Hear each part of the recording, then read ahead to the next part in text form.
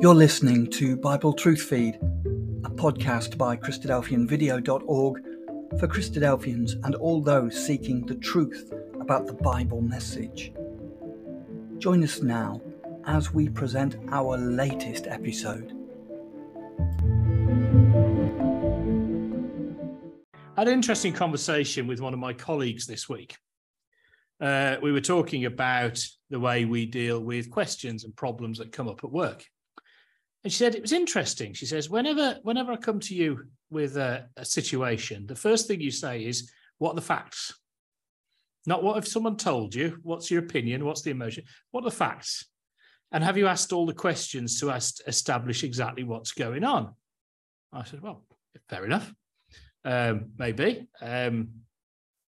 That's fine. She says, yeah, well, that's fine. She says, but what I can't understand, given that in daily life you're interested in what the facts are, how you can then have a faith. She said, for me, the two don't necessarily go together. And I thought about this and I said, well, actually, I think they do.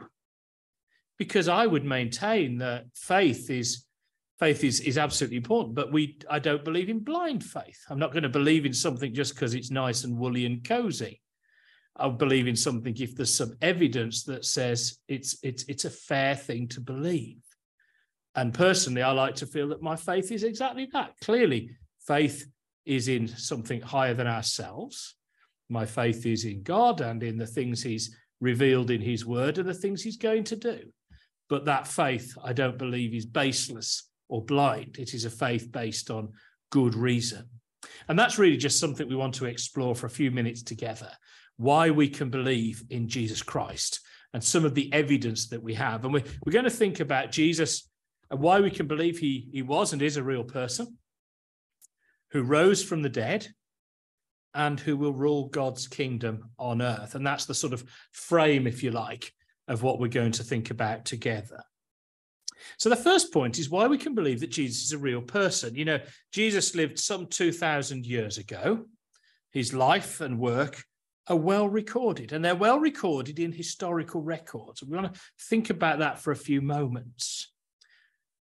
You know, when we think about historical records, sometimes we don't think about the Gospels, the first 4 books of the New Testament. But actually, these are historical records. They were written in the years following Jesus' life on earth and his death and resurrection. They were certainly written before 70 AD. We can look at the text and see the way they're written. We say 70 AD because 70 AD was the year that Jerusalem was destroyed. And so the language that's used in the Gospel speaks of the places that Jesus visited in Jerusalem as still existing. So we have these written, and what's perhaps more important is they were written in the lifetime or in the lifetimes of the people who witnessed Jesus' work.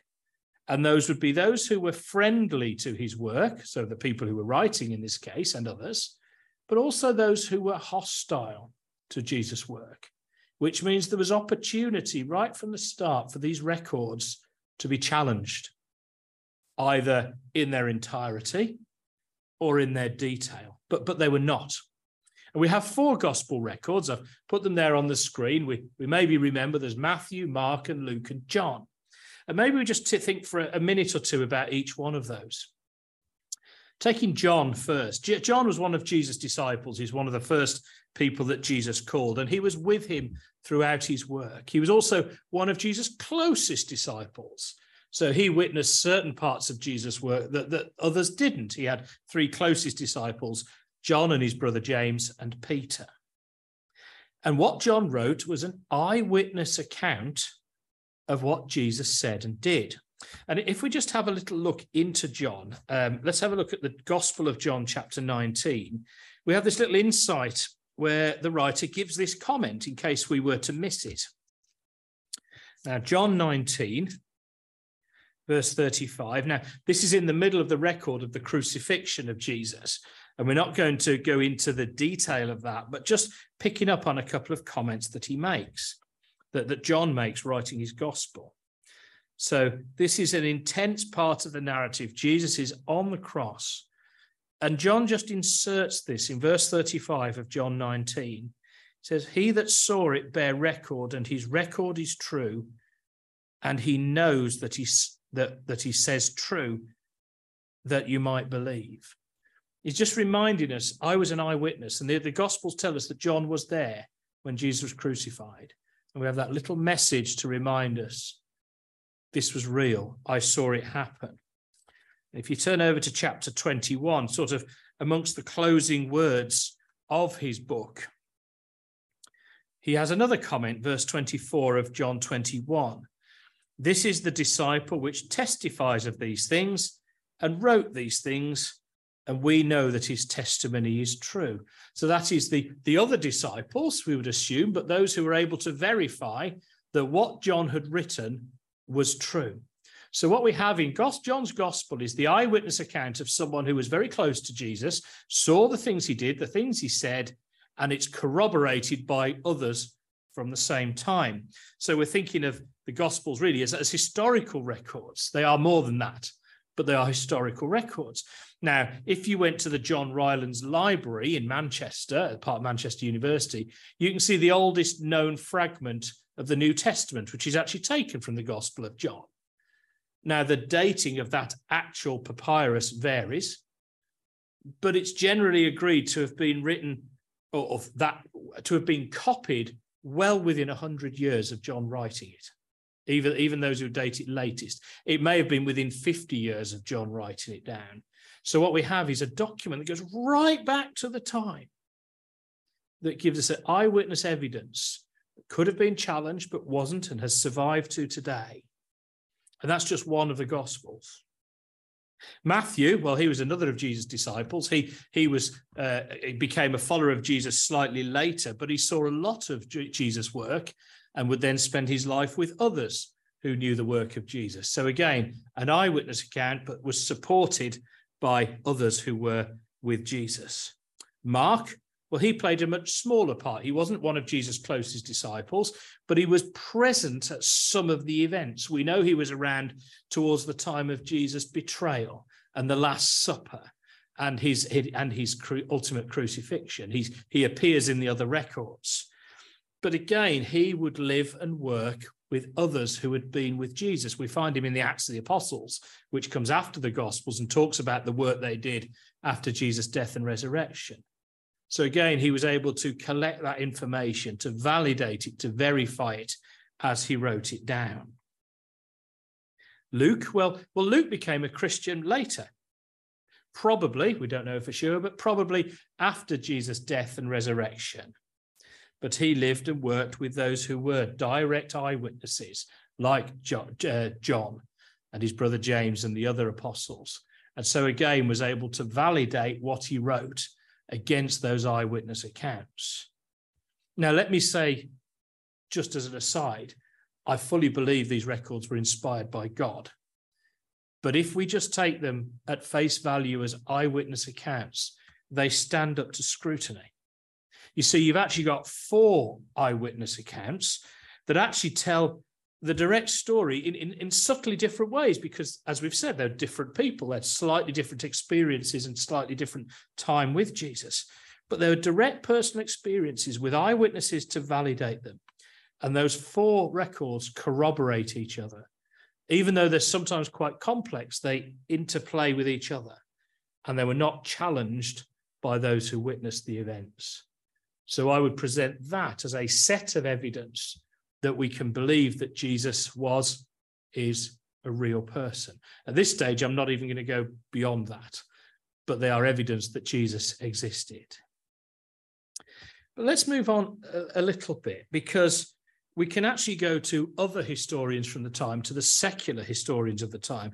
Now, these were not supporters of Jesus or his followers. In fact, quite likely to be antagonistic towards them.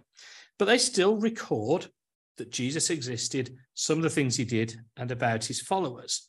Now, the first of these is Flavius Josephus. Now, he was a Jewish commander who was defeated, and he found it very convenient, having been defeated by the Romans, to, instead of being a Jewish commander, to become a Roman historian. That was better for his life prospects and for his career.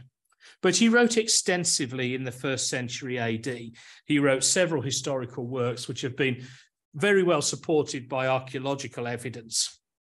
to show that he did a pretty good job. And he's generally accepted as one of the great historians of the first century, particularly in the Roman Empire in the Middle East.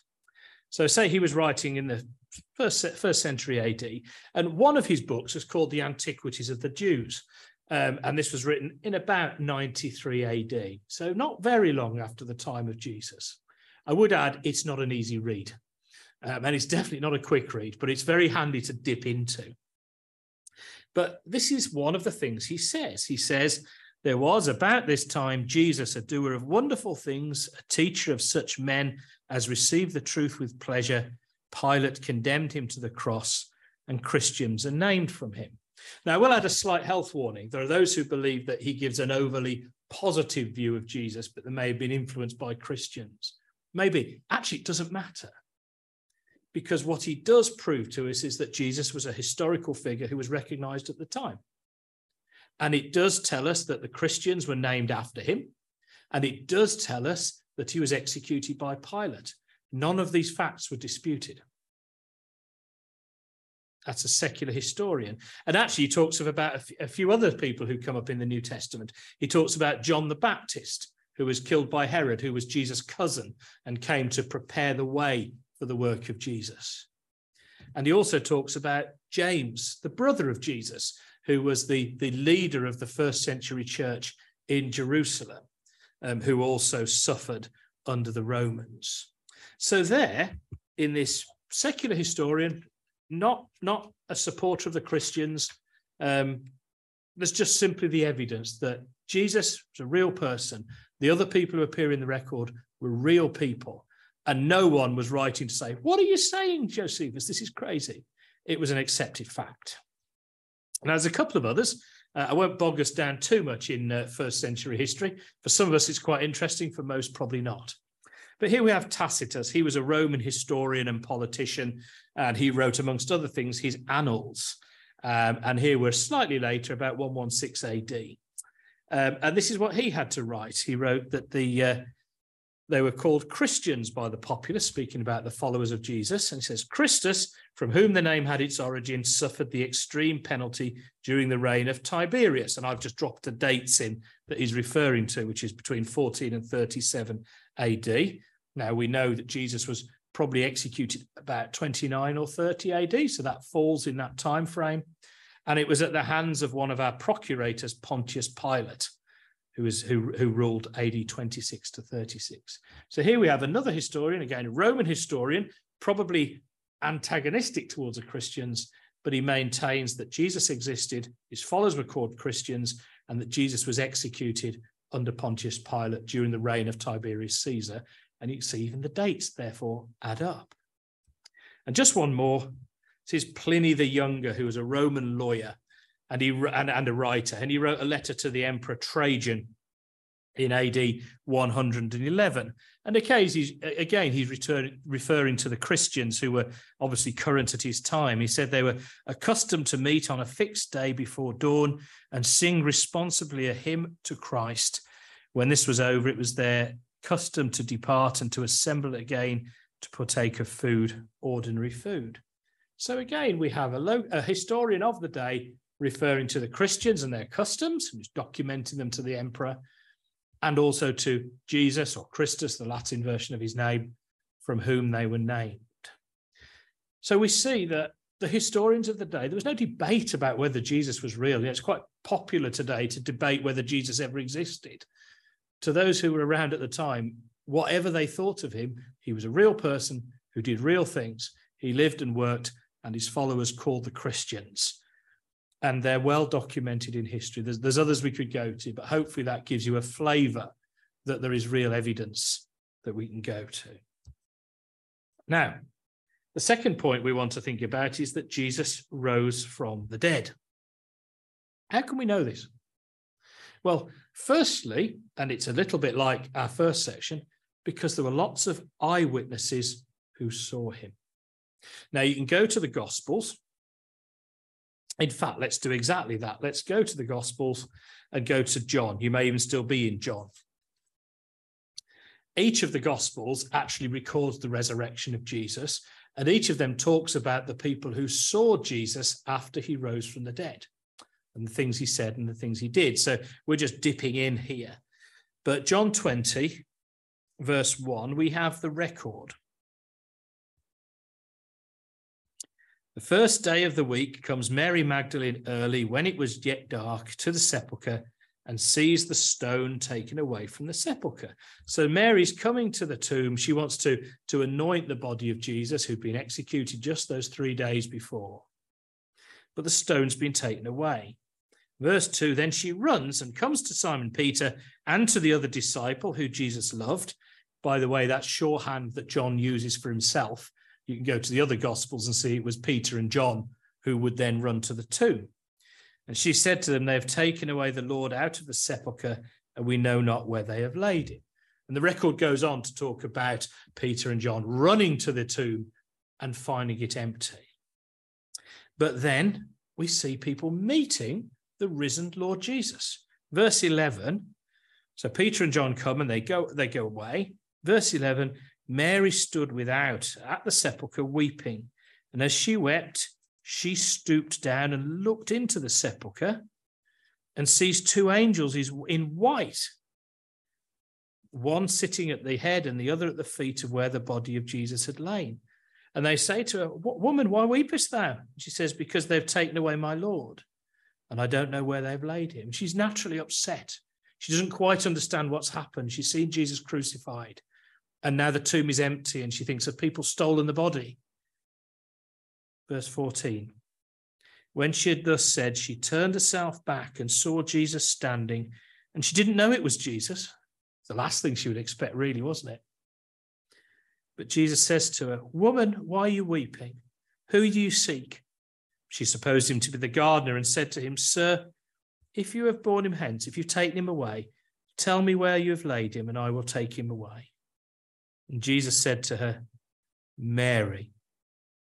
And she turned herself and said to him, Rabboni, which is to say, Master. And there we have that first record of Jesus, who had been raised from the dead, meeting one of his followers. Quite an emotional meeting, that. Mary waiting and taken by surprise. And this is interesting that for most of Jesus' followers, it was a surprise. They'd been told Jesus would rise from the dead, but they struggled to believe it until they saw it for real. Let's go over to that reading that we shared with Daz at the start, so 1 Corinthians 15. Because if you want eyewitnesses of Jesus having risen from the dead, well, we've got eyewitnesses, hundreds of them. You know, in a court, it only takes a couple of eyewitnesses to prove a case. Here we have literally hundreds. And Paul is talking in 1 Corinthians 15 about the resurrection of Jesus. And he starts by going through these eyewitnesses. Verse 3, I delivered to you, first of all, that which I also received, how that Christ died for our sins according to the Scriptures. He was buried. He rose again the third day according to the Scriptures. And he's saying, and we know the Old Testament was full of prophecies about Jesus having to die, but then being raised from the dead. But then we have these eyewitnesses from verse 5. He was seen of Cephas, which is another name for Peter, and then of the 12, and those were Jesus' 12 disciples. And after that, he was seen of above 500 brethren at once, of whom the greater part remain to this present, but some have fallen asleep. And after that, he was seen of James, and then all of the apostles, and last of all, he was seen of me also.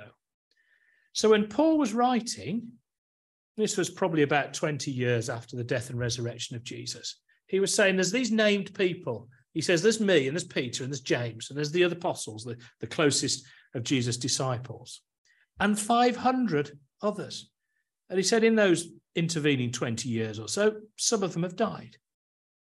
But if you were one of those people receiving Paul's letter, you could go and talk to one of those people, and they would say, yes, I met Jesus.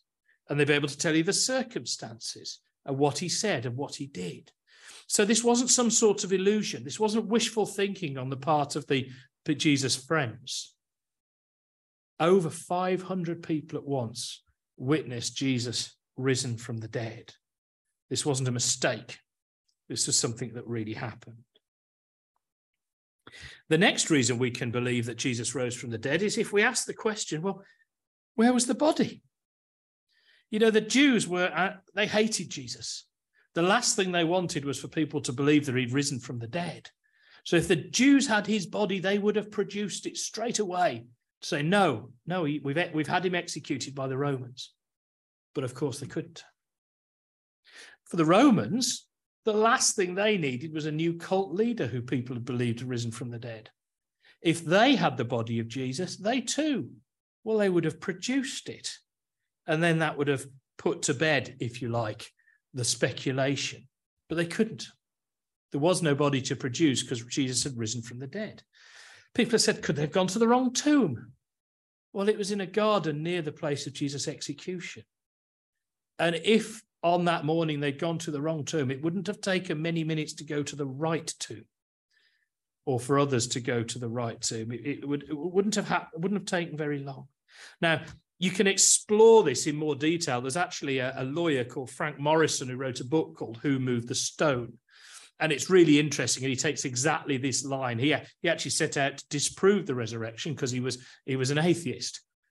And actually, he looked at the evidence and the eyewitness evidence and the legal style evidence and came to the conclusion that Jesus must have risen from the dead, because that was the only conclusion. I mean, the Jews put around the story that Jesus' followers had stolen the body. But why would they do that? I mean, if there was some benefit to them, maybe. But actually, what happened to Jesus' followers? Well, they were persecuted. They were tortured. They were imprisoned. Many were executed because they believed and preached that Jesus rose from the dead. Now, some people are brave enough to suffer and die for something they believe is true, that is bigger than themselves and is worth dying for. And maybe we aspire that if we had to, we would. But would you suffer and die for a lie? Would you suffer for something you knew to be untrue? You know, those close disciples of Jesus suffered terribly. Why would they do that if they'd stolen the body in some sort of con trick to fool people? It wouldn't make any sense whatsoever. The evidence is that Jesus rose from the dead, and there is no plausible alternative. So let's go on to the third section. Why we can believe that Jesus will rule God's kingdom on earth. And really, this is why it matters, because we could get through phases 1 and 2 and say, well, all right, if I accept Jesus is a real person, I accept Jesus rose from the dead, my next question will be, well, so what? Why does it matter to me in 2022, nearly 2023? And this is where it gets a little bit more personal, because the resurrection proves a number of other things. Firstly, it proves that God will raise others from the dead and set up a kingdom. And this is where, if we're still in 1 Corinthians 15, Paul uses the fact of the resurrection and the evidence for it to make his case.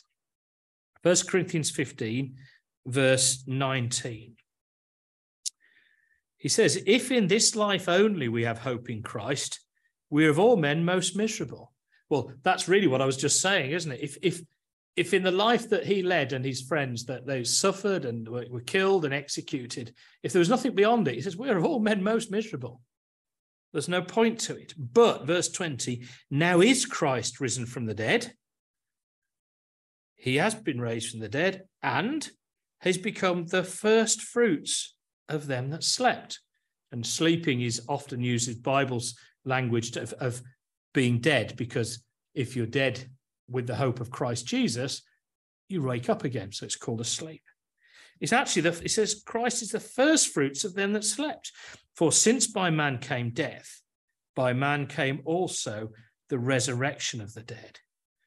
For as in Adam all die, so we're all descended from Adam, the first man recorded in Genesis, and we're all mortal. We all die, and we all disobey God as well. Even so, he says, in Christ shall all be made alive. So he's saying that the fact that Jesus rose from the dead tells us that God will raise others from the dead. Verse 23, every man in his own order. Christ the first fruits. So Jesus, he's saying, was the first of others that would follow. but he was the first to be raised from the dead. And afterward, they that are Christ's at his coming. So Paul's saying Jesus is going to come back. And when he does, he's going to raise those who are his.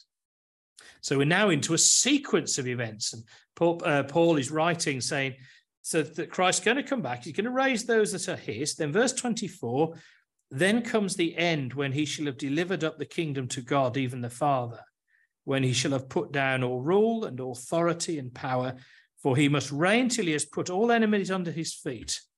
The last enemy that shall be destroyed is death. So says Paul, that's one of the things the resurrection of Jesus tells us. Others will be raised. Christ is going to set up a kingdom where ultimately death will be done away with altogether. And that's why the gospel means good news. That's good news, isn't it? Well, actually, the resurrection tells us even more. Come with me, please, to Acts chapter 17, because it tells us that Jesus is going to be the king and he's going to be the judge, the king and the judge of the world. In Acts 17, we're still with Paul. This time he's preaching in Athens. This isn't his writing. This is Luke, who we met earlier. This is Luke recording what Paul said in Athens. Acts 17, verse 30.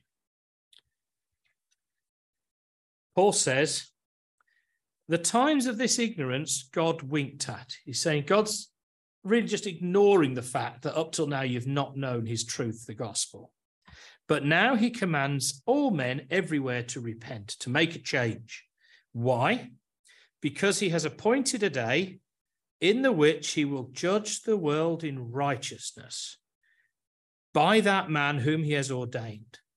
So he's saying he's appointed a day when he's going to judge the world. He's going to decide what is wrong and what is right, and he's going to assign a judge. And that man who is ordained, well, it's the Lord Jesus Christ. How do we know? We continue reading, whereof he has given assurance to all men, in that he has raised him from the dead. The resurrection of Jesus proves that he is that future judge and that future king in God's kingdom. And he will rule on the earth. Come with me, please, to Acts chapter 2.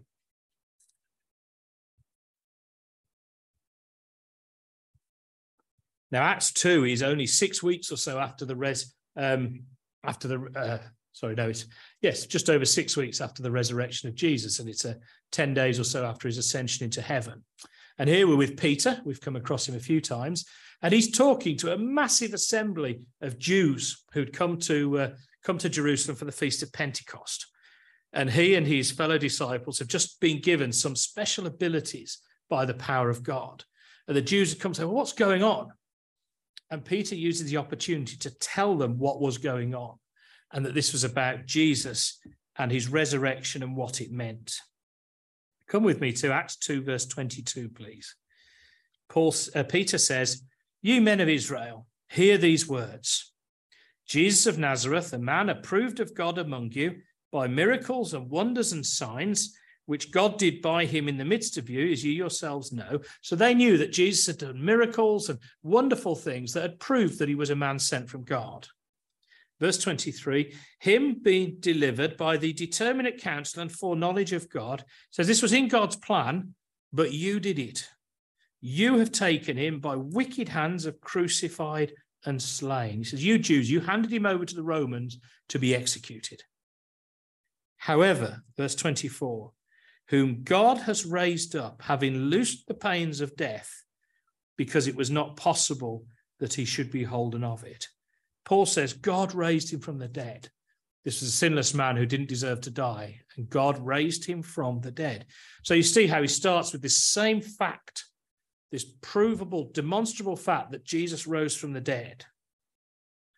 Now, he has a lot to say, but let's summarize. Come down to verse 29. He says, firstly, men and brethren, let me speak to you of the patriarch David. He was one of the great kings of Israel 1,000 years previously. Well, he was dead and buried, he says, and his sepulchre is with us to this day. He hadn't been raised from the dead.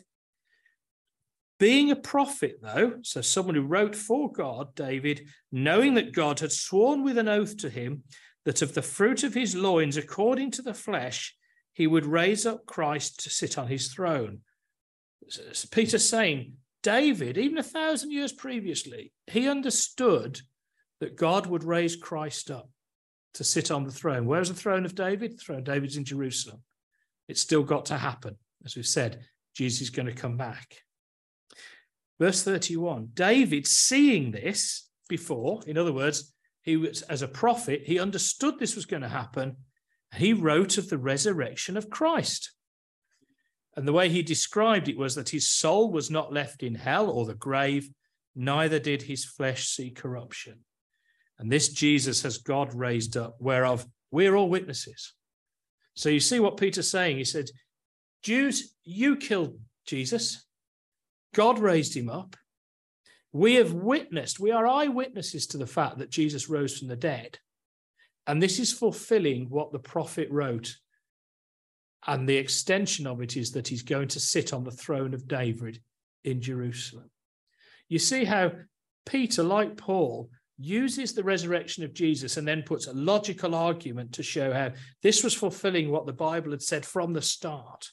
This was God's plan. And that the resurrection proves that God will raise the dead.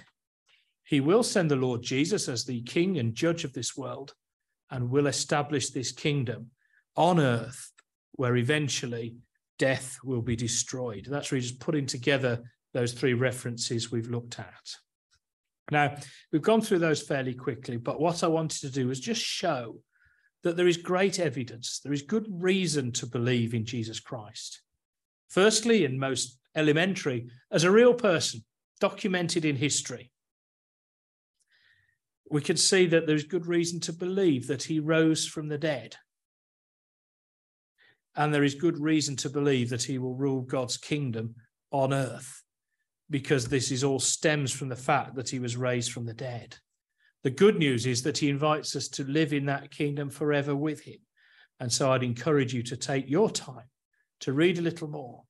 Look at the evidence. Let your faith grow, built on fact, because real faith is based on something that's solid. And that's the Lord Jesus Christ. Thank you.